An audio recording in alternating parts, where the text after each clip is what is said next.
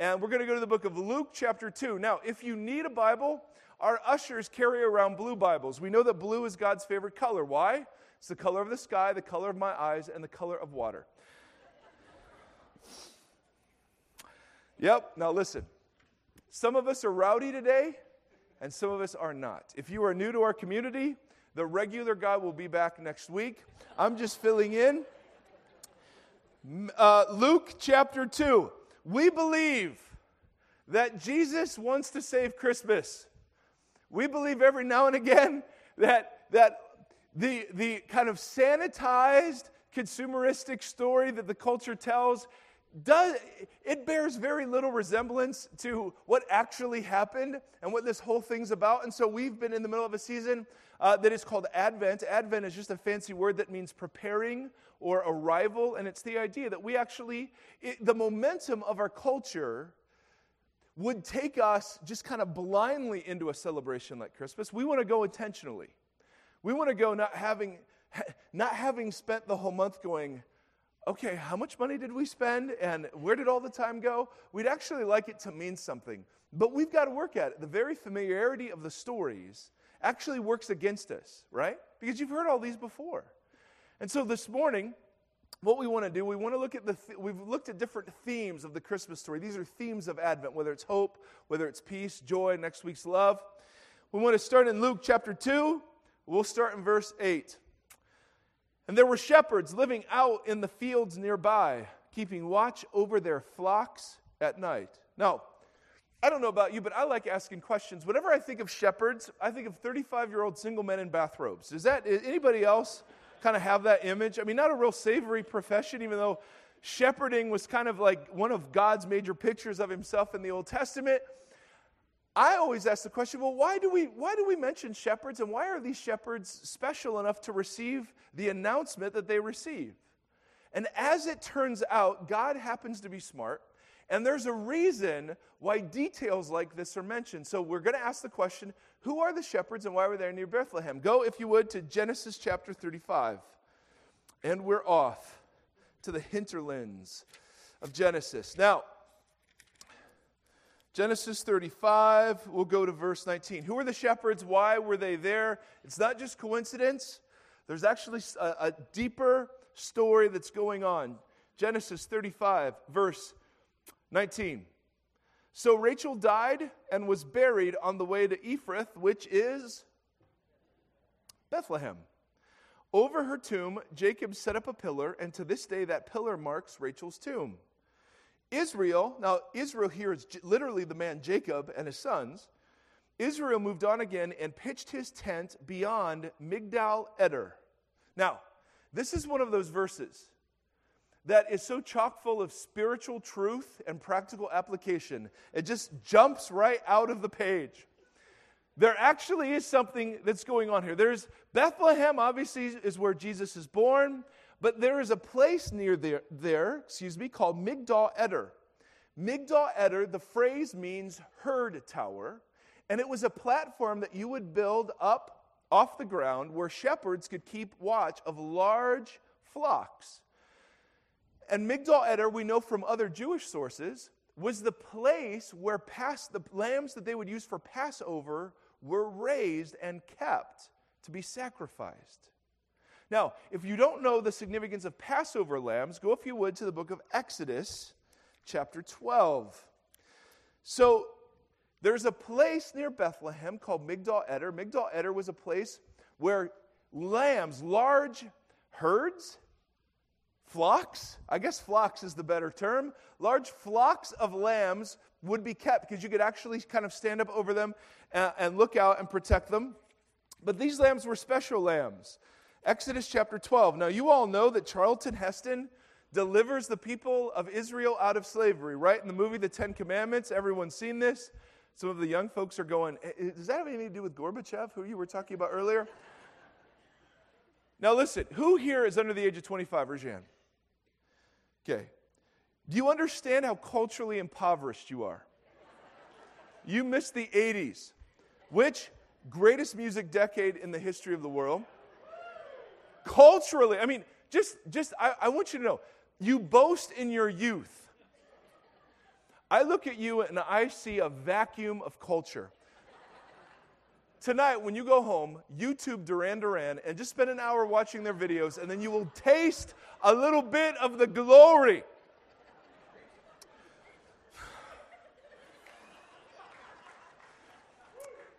So Charlton Heston. So Israel, again, the real guy's coming next week. Israel is in slavery to Egypt. God calls Moses as a deliverer. Moses, in partnership with Aaron and authorized by God, they performed 10 great signs or plagues. And these plagues, interestingly enough, were not random. So when you read about locusts and gnats and blood and frogs, you're just going, okay, well, these are interesting. But actually, each one of those plagues targeted a specific Egyptian deity. So they had an Egyptian god that was symbolized by a gnat. And so all of a sudden, when Yahweh, the covenant name of God in the Old Testament, when Yahweh is commanding the gnats to come and to go, that's like a subversive attack against the deities of Egypt.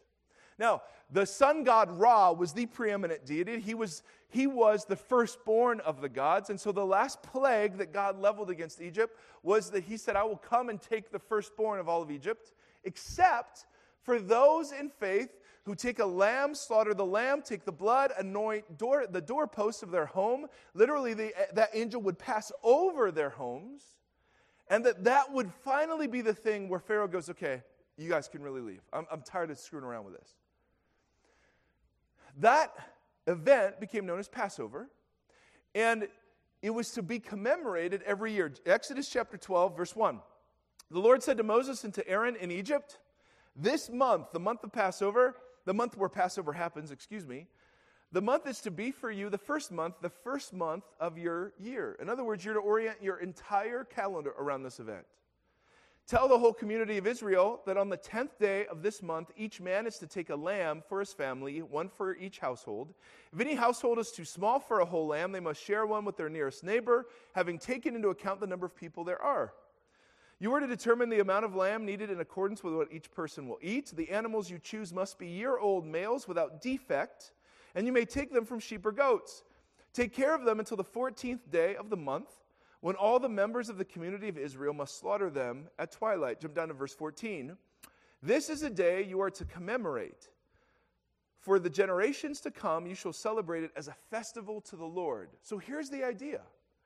Every single household in Israel would celebrate this. How many lambs would you need?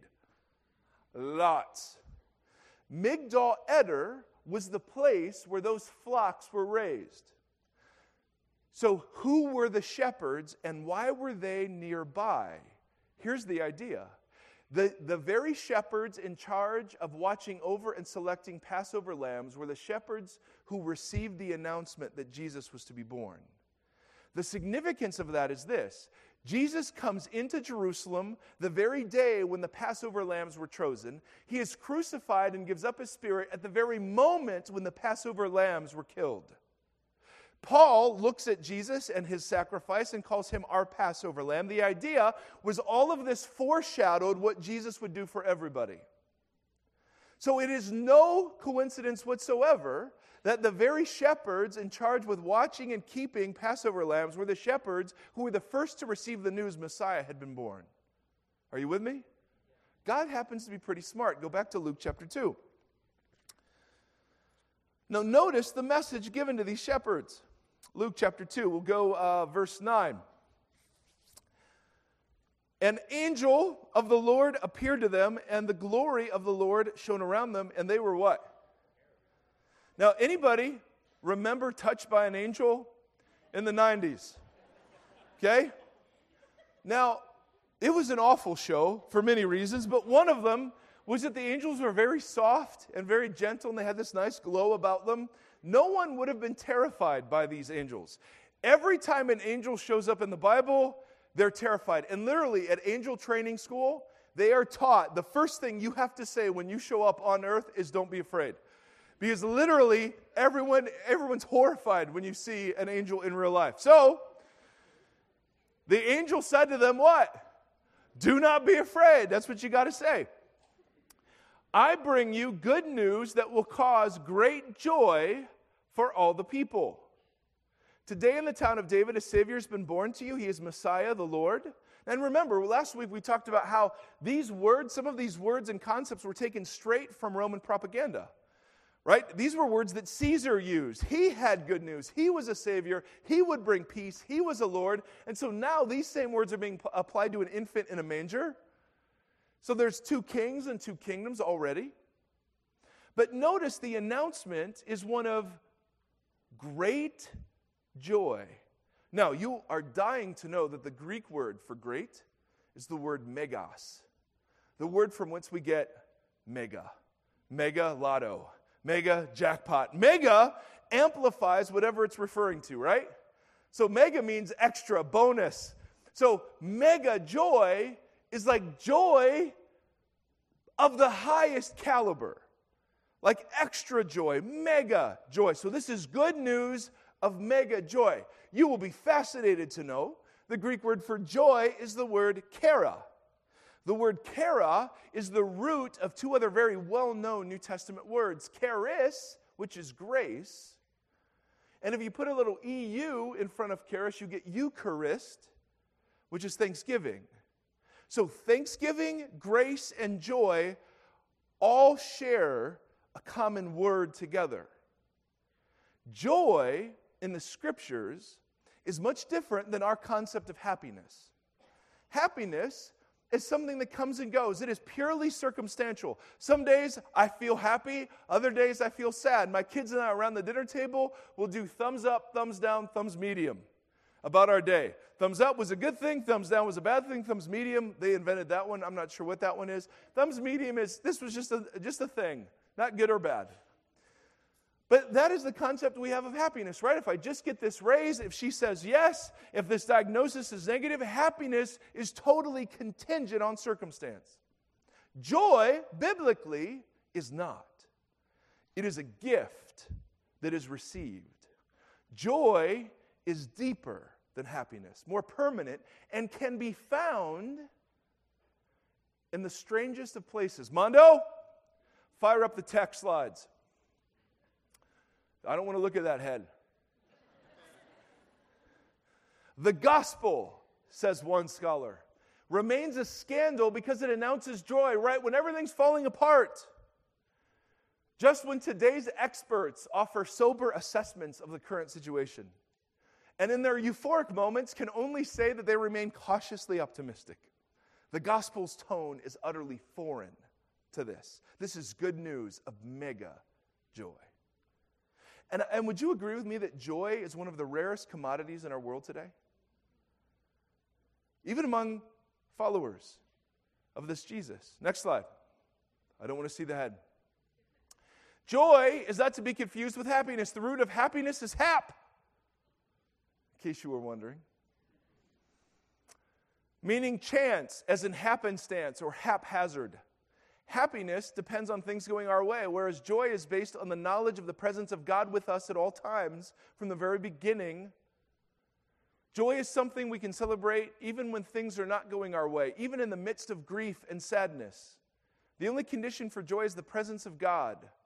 Joy happens when God is present and people know it, which means it can erupt in a depressed economy, in the middle of a war, in an intensive care waiting room. Go, if you would, to 1 Thessalonians chapter 1. See, joy is different than happiness because joy can be found in the most unexpected places. Happiness cannot exist where there's suffering, but joy can. Go to 1 Thessalonians chapter 1. And if you don't know where 1 Thessalonians is, it's right before. That's funny. Every time. That is funny. If you're new to our community, the regular guy will be here next week. 1 Thessalonians 1, verse 6. Now notice this. Paul writes, "You became imitators of us and of the Lord, for you welcomed the message in the midst of severe suffering with the joy given by the Holy Spirit." Now, very rarely do we even consider the possibility that severe suffering and joy can fit in the same sentence, let alone the same life. Very rarely do we consider the idea that sorrow and joy actually can go together. And what I mean is this: Jesus, the scriptures tell us, was a man well acquainted with grief. And yet, I would argue, was the most joyful man ever to walk the face of the planet. In fact, the author of Hebrews says it was for the joy set before Jesus that he endured the cross. So joy and sorrow aren't mutually exclusive. And if you've ever been around, or if you've been somebody who suffered, you realize that what suffering does is it actually hollows you out. And it makes room for the lowest, most painful emotions, but it also makes room for the highest, most pleasant emotions. You literally, what I've discovered in my own life is the more you suffer, and if you suffer well, you grieve well, the lows are lower, but the highs are higher. Anyone experienced this? The last 4 years, and some of you already know this, forgive the repetition. I wish I had a different story that involved being a Jedi Knight, but this is the only story I have. So, the last 40 years, so September of 2007, my dad dies. Huge deal. September of 2008, on the 1-year anniversary of my dad's death, we find out our third child has Down syndrome. And I wish we were so godly and mature that we were really excited. We were not. September of 2009, my stepfather falls downstairs, breaks his neck. I fly back to watch him die. And then August of 2010, my wife's dad dies of cancer. Now, I know in the grand scheme of things there are a lot worse seasons. I know that. But for us, that's as bad as it's been for us. And we became people, we wouldn't choose this, but we became people who are well acquainted with grief. And all the adjustments that losing parents and seeing them die differently and then receiving a child with special needs. And I got to tell you, what that's done in us is borne out by what the scriptures say. That joy is different than happiness. Joy can be found in the most unexpected places. We've been hollowed out by grief, and the lows are certainly lower than we'd ever want to experience, but the highs have been higher. And our little boy Seth, who's turning 3 the day after Christmas, he has led the way in our understanding the relationship between sorrow and joy. Just this week, I was reading an IEP. It is what the school district, they test your child and let you know where your child falls in the compared to other children to determine whether or not you are worthy of special services. Seth, in some areas, was in the first percentile, meaning 99% of kids perform better at whatever it was than him. Now, are we happy to hear that? Your kid there's no category lower than where your kid's at. Is that happy? Not at all. So we grieve. Anytime he's around somebody his age and you see what he should be doing, we grieve. And yet, Mondo, fire up the video. Let me see dance. Can you say Hannah? Can you say Nathan? Can you say Seth? Can you say Daddy? And he just finds straws. There's no music. It's just 2 straws. They're just 2 straws. We're just dancing with straws. There's just an outburst. Can you say Daddy? Can you say love you? Oh. Can you say love you? Next one, Mondo. Now this is the Ting Tings. That's Not My Name. Happens to be his favorite song. Now we're going to watch this until he shakes his bottom. I don't know whose awful voice that is. I think that's my little girl who is convinced she can sing because we tell her, honey, you have a great voice. Someday we'll have to give her the bad news. Okay, but here's Sapphire now. He's just kind of getting the pipes warmed up. And then he busts out. Wow. It was a little Matrix moment right there. Now this is what we do. We have dance parties at our house. That's right. That's right. That's right. This could be straight from YouTube. Oh, nice. Now watch this. Watch this. Hold on. A little pivot. There it is. Oh. There it is. Just out of nowhere. All right, Mondo. I think the people have had enough. Now, so what have we learned with our little guy? We have learned that right in the middle of sorrow and grief, you can find the most exquisite joy. Because the people who most experience joy are the people who recognize that every single moment is a gift. Now, I know that sounds so cheesy and so Hallmark, but think about it. See, for our little guy, if you're going to be ranked that low, what that teaches us to do, we celebrate everything. We celebrate things every other set of parents takes for granted. Every little word that kid says, we celebrate. I remember the first time he clapped. Now, if you notice, he's got these short little arms, these T-Rex arms. We call them our little T-Rex. And the first time, it's a developmental step for him to clap. And I remember, literally, it was 2 Christmases ago. It was almost one. He clapped. Now, my other 2 kids clapped. I don't remember the first time they did it. When he did, we went berserk. And in fact, we scared him. He started crying because we were jumping up and down. We did not positively reinforce the behavior. But what has Seth taught us to do? To celebrate everything. Who are the people who know joy most? The people who have learned a life of prosperity and health. We're not entitled to that.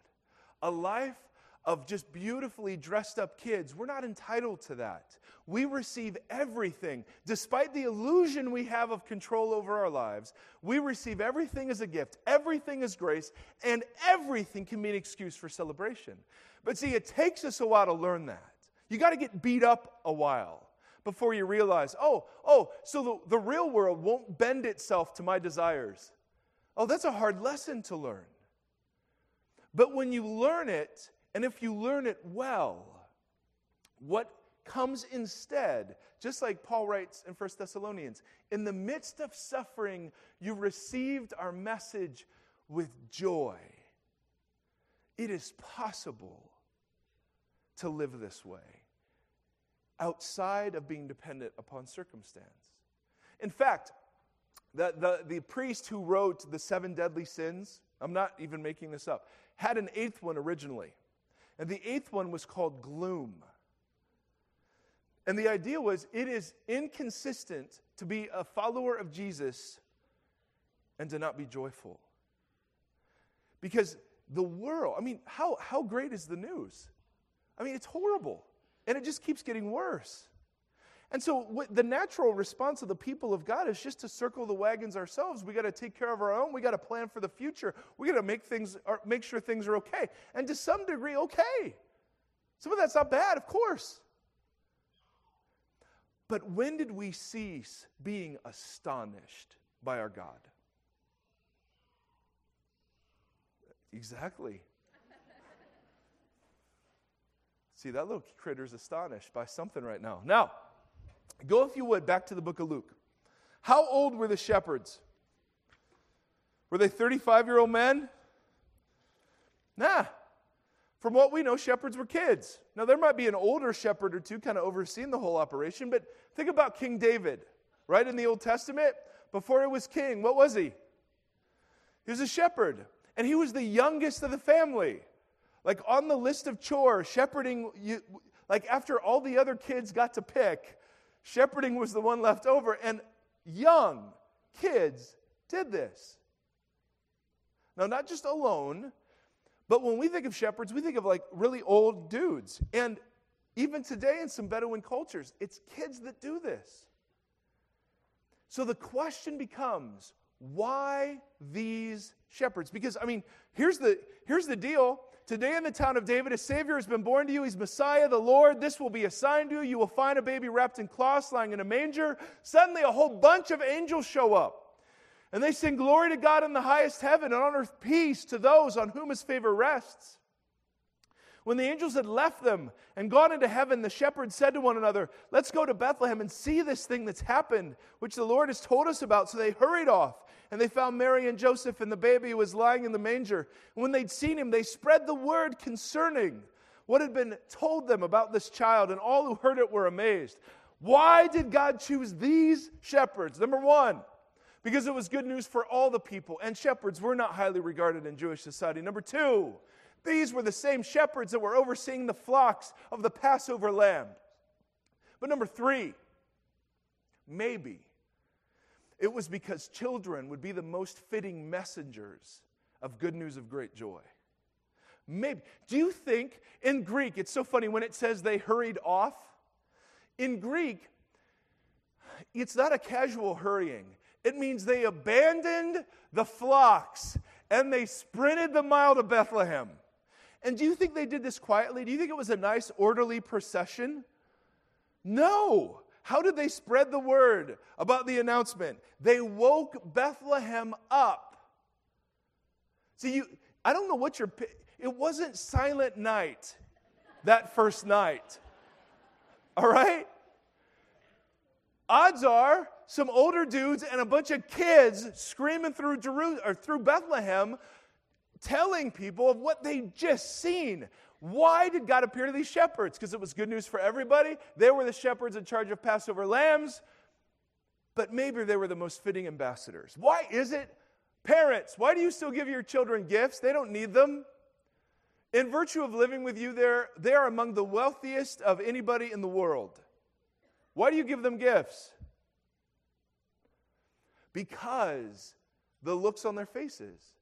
Because there is that moment, and YouTube, a bunch of videos will come up after Christmas of kids who get something they want and they go berserk, right? And we watch that stuff because joy, one of the other ways joy is different than happiness is joy is communal. Happiness is individual. Joy is communal, meaning anytime you experience joy, you want to share it. Did you see that? I mean, isn't that true? You see something that just brings you delight and you immediately want to bring people into it. So part of the reason why parents give their children things their children do not need is because kids haven't learned how to hide yet. See, Seth, the reason why Seth is such a good guide to joy is because Seth is humanity stripped of pretense. He doesn't know how to hide. He'll never learn.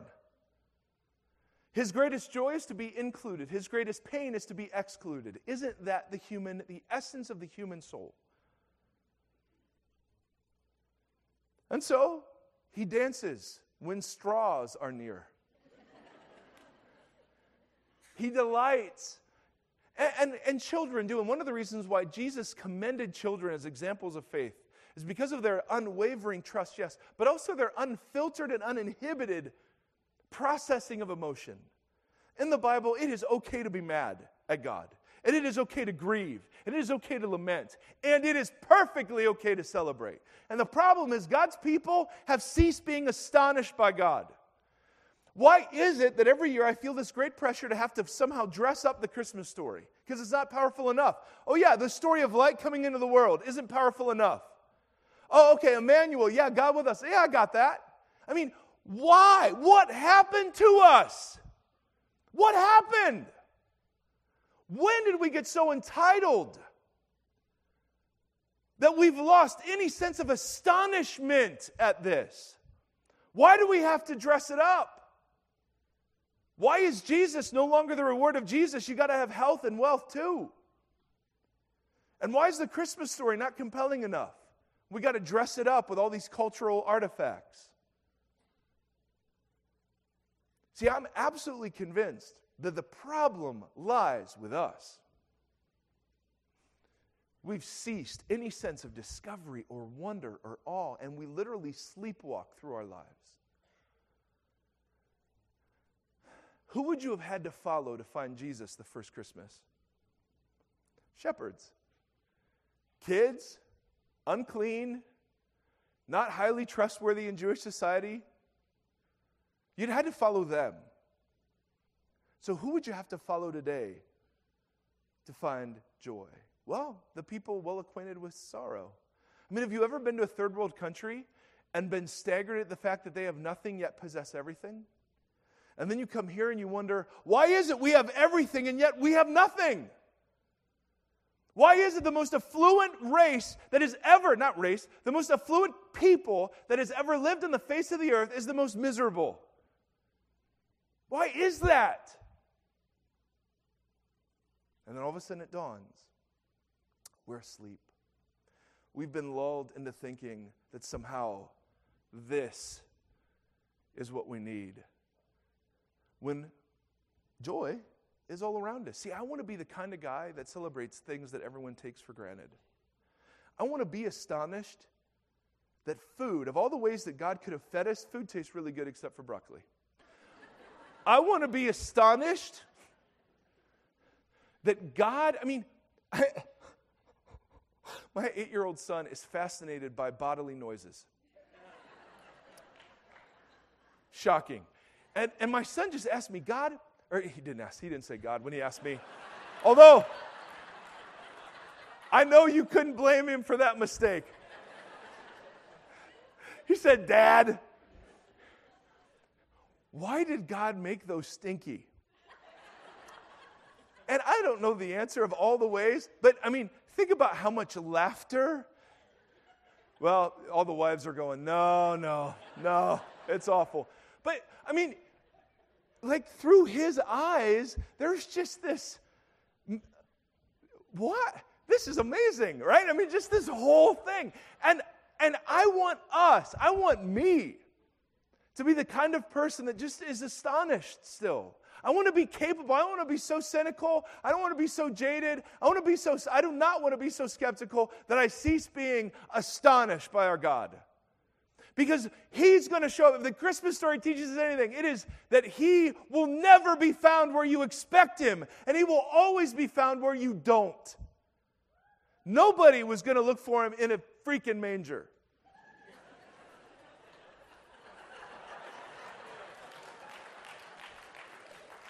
Send all emails to T. Keller, marinerschurch.org. No one was going to look for him there, and certainly no one's going to trust some shepherds to be the sources and guides. But that's exactly what our Jesus does. And so, brothers and sisters, could we please begin to expect the unexpected? Could we please wake up just for a moment? Our eyes are too small, our hearts are too shallow, our souls are too thin to appreciate the glory that sits all around us. That our God has really given every breath, every blood vessel, every ounce of synapse activity. That's all grace. We deserve not a bit of it. And the people who understand this taste joy even in the middle of pain and sorrow. My little boy, he's not entitled. We've given up the idea of normal. We want to beat that idea up. He's just Seth. He's not a percentile, he's Seth. You're not a cancer patient. You're not a divorcee. You are bigger than that. And the story's bigger than that. So wake up. It's all around us. Shut off your televisions and your cell phones and learn to be thankful. And learn to trust the most unexpected guides to show you where this Jesus is to be found. Shepherds back then, kids with Down syndrome today, who might he use with you? Because he's never found among the tinselly and the polished and the beautiful. You're not going to find him there. You're going to find him in the places that you'd never expect. And so I just wonder if every now and again we just need to be reminded. It's all around us. Wake up. Wake up. So if you would you stand for a moment? I want us just to pray a little bit. Would you close your eyes? Now, you could tell by my physique that yoga and I have never had an acquaintance. But I want you to close your eyes and take a deep breath in. Hold it and take a deep breath out. Now, do you get to do a lot of that in the next couple of weeks? No. So could we take just a moment of silence? And would you literally ask the Lord Jesus to wake you up? In the Bible, the psalmist asked for joy. So ask for joy. It's a gift. Confess your entitlements. Humble yourselves in gratitude. But just take a moment and say, God, wake me up. Wake me up.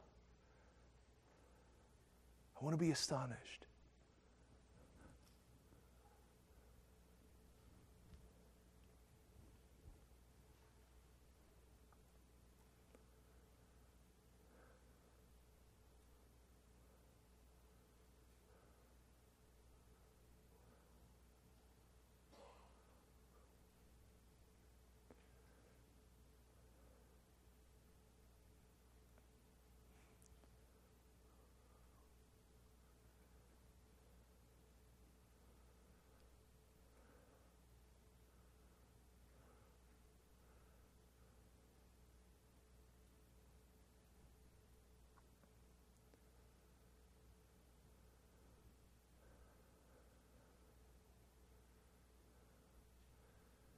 So, Father, you say one of the evidences that your Holy Spirit is at work is that there's joy.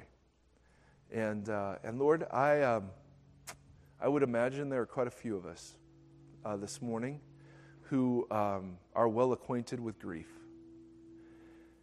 And my prayer is that just as an act of your grace, you might open our eyes to see beyond our circumstances. And that's so cliched, Lord, but that we yearn for it. That we might see beyond our circumstances to the bigger story being written. And that, God, you would grace us and allow us to taste afresh the reality that all of this is a gift. That you would wake us up and that you would allow us to find you, Lord Jesus, in the most unexpected places. We just confess all the ways we box you in, all the ways we've determined you'll move in this way but not in this way. Lord, would you surprise us? Lord, would you unnumb us so that when joy comes, we might recognize it for what it is? And so we sing just these words of longing, because we find ourselves, just as Israel of old, in exile still hungering for more than what we can do for ourselves, still yearning for a world that makes sense of this one. Lord, keep us from celebrating too little.